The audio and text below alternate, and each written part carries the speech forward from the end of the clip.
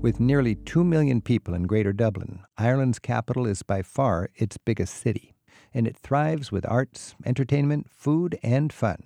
Just taking a walk through Ireland's capital, you can see and experience so much of its charms. And if you know where to look and if you know where to walk, it's even better. That's why we've invited two great Irish guides, Joe Darcy and Kieran O'Hare, to join us in our studios for a guided stroll through Dublin.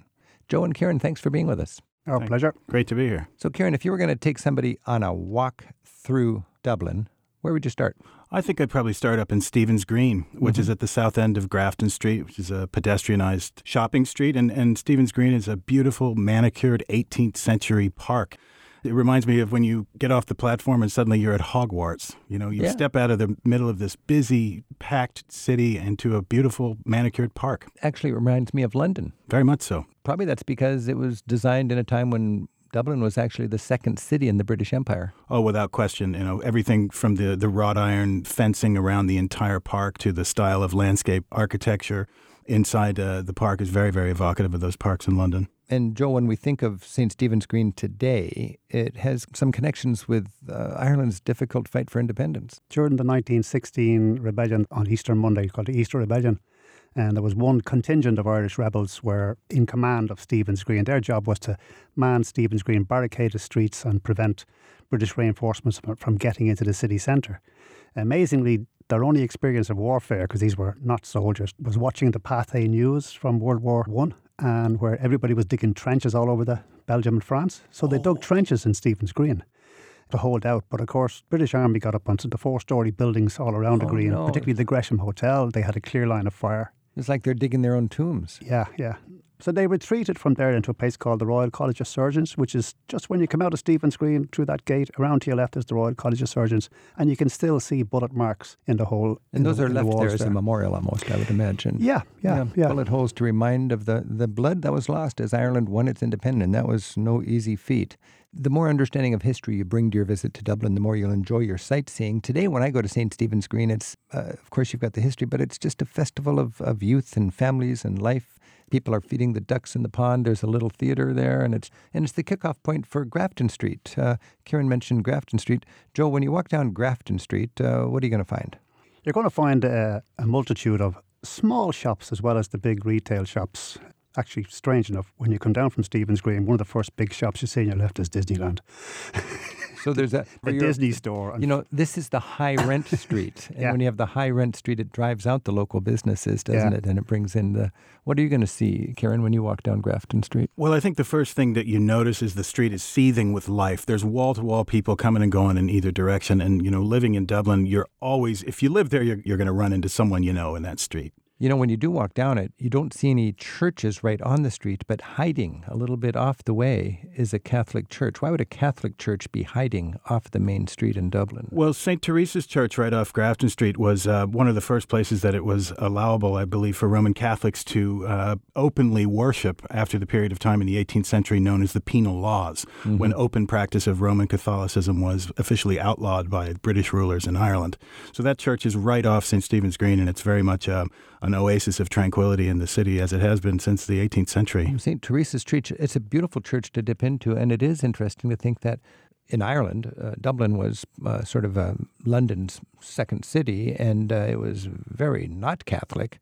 But when Catholicism was allowed, you could worship as Catholics in Dublin, but keep a low profile. Exactly. So these great churches are tucked away in the back streets. Although they were allowed to openly practice their religion, that wasn't really open. That was in inverted commas. The church still had to be kind of hidden away. Yeah. They weren't allowed to build churches on a main street. That's why it's down that side.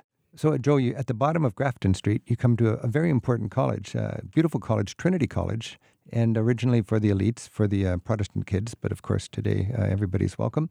As a traveler, how do you enjoy Trinity College? Well, the best way to visit it is to go in through the front main entrance on an area called College Green. When you come out that Grafton Street, just continue on straight over to your right-hand side. And you come out into a beautiful Georgian square. A huge amount of Dublin was rebuilt. Georgian, and that's like neoclassical. It just screams British Empire. 18th century. King George. Dublin was rebuilt in the 18th century in a Georgian style. We're one of the best Georgian cities in Britain or and Ireland. Trinity College is sort of like the elite college for Ireland. Even though the college was founded in 1592, there's nothing left of the original college. It was almost totally rebuilt, starting in 1690s and then right through the 18th century. Kieran, my favorite thing when I step through that grand entrance of Trinity is a little table where there are students offering tours. Yeah, that's right. And I used to live right across from that table when I was in college in Trinity, right in Front Square. And there are students known as scholars of the college who've passed a competitive examination to have free tuition at the college. And they give tours of Front Square dressed in the academic gowns that were still common among students until recently. And they are really eloquent, fun-loving students giving you a candid look at student life. It's very inexpensive. It's a great way to get a sense of Trinity College. Absolutely, and a great way to get a sense of the tradition of wit in Dublin that goes back to one of the most famous students at Trinity, Oscar Wilde. Our guides to Dublin on Travel with Rick Steves are Irish-American Kieran O'Hare. He attended Trinity College and is an expert on the uilleann pipes, which he performs with the Celtic trio Open the Door for Three. Joe Darcy provides custom walking tours of Dublin and was recently on the board of historic Sweeney's Pharmacy, where James Joyce readings are given throughout the week. When we go to Trinity College, of course, you've got to go to the library and see the Book of Kells. It's one of the most important medieval art treasures in Western civilization. When you leave Trinity, what I was really struck by is a bank that used to be the Parliament. And you step in there and you get a little dose of British rule of Ireland. Joe, take us into that bank. The most important building built in Dublin during that rebuilding 18th century was a new bicameral Houses of Parliament. One of the first purpose-built Houses of Parliament, certainly in Europe, if not the world. It took about 40 years to complete, between 1740 and 1780, and it housed two chambers, the House of Commons and the House of Lords. Very much along the British And we can Parliament step into one of those houses to this day. It's open during banking hours. It's free, and you really get a sense of that rule. After the Act of Union on the 1st of January 1801, we became part of the United Kingdom of Great Britain and Ireland. The Bank of Ireland, Ireland's first commercial bank, they took over the building, paid for it. The House of Commons had to be put out of use, never to be used as a place of assembly again. But they said nothing about the House of Lords, so the Bank of Ireland has maintained it. And it's a beautiful room. It's mostly open during banking hours. Occasionally there's functions in there, but you'll see a sign outside that it's either open or closed. I stumbled into it just this last year. I never knew about it, and it was great. Now, Joe, I know that you take tours of the bridges of Dublin, and from this Trinity College and the Parliament building, you can walk basically through Temple Bar. That's the party zone where all the pubs are and all the drinking and so on at night, and all the tourists go there for their clichetic Irish kind of fun. You go through Temple Bar, and you get to the Halfpenny Bridge. Tell us about the bridge, the river, and the other bridges that lace North and South Dublin together. Halfpenny Bridge was built in 1816, so it's over 200 years old, and it was Dublin's first pedestrian bridge. Amazingly, it replaced a ferry service across the river from the fashionable north side, still fashionable then, to the new party area in Temple Bar.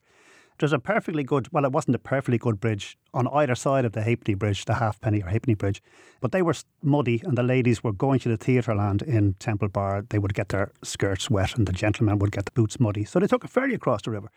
But in the early 1800s, the ferries were becoming waterlogged and the ferrymen were given a choice, either get new ferries or Dublin would build a bridge across, and the ferries could organise a company to charge a toll across the bridge, and the toll was a halfpenny. Oh, so you got Halfpenny. Halfpenny Bridge. It was officially, it still is officially called the Dublin Bridge, but it's if there's a postcard of Dublin, one single image, it probably has that beautiful arcing Halfpenny Bridge over the interesting the river side Liffey. bit, it was built by Harlan and Wolff, the big shipbuilders in Belfast, and people who built the Titanic.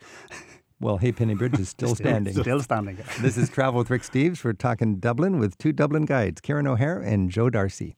Kieran, we've seen one side of the river. We've crossed the Halfpenny Bridge, and just to the right you see a towering statue, and it's by a very important Irishman, and there's a boulevard that leads up the hill from there with his same name, and this to me is the way to celebrate Irish independence. Walk us up O'Connell Street. Well, absolutely. At the foot of O'Connell Street, right off the River Liffey, is a beautiful statue of Daniel O'Connell, known as O'Connell the Liberator, a great Irish attorney, statesman, and advocate for Catholic religious freedom.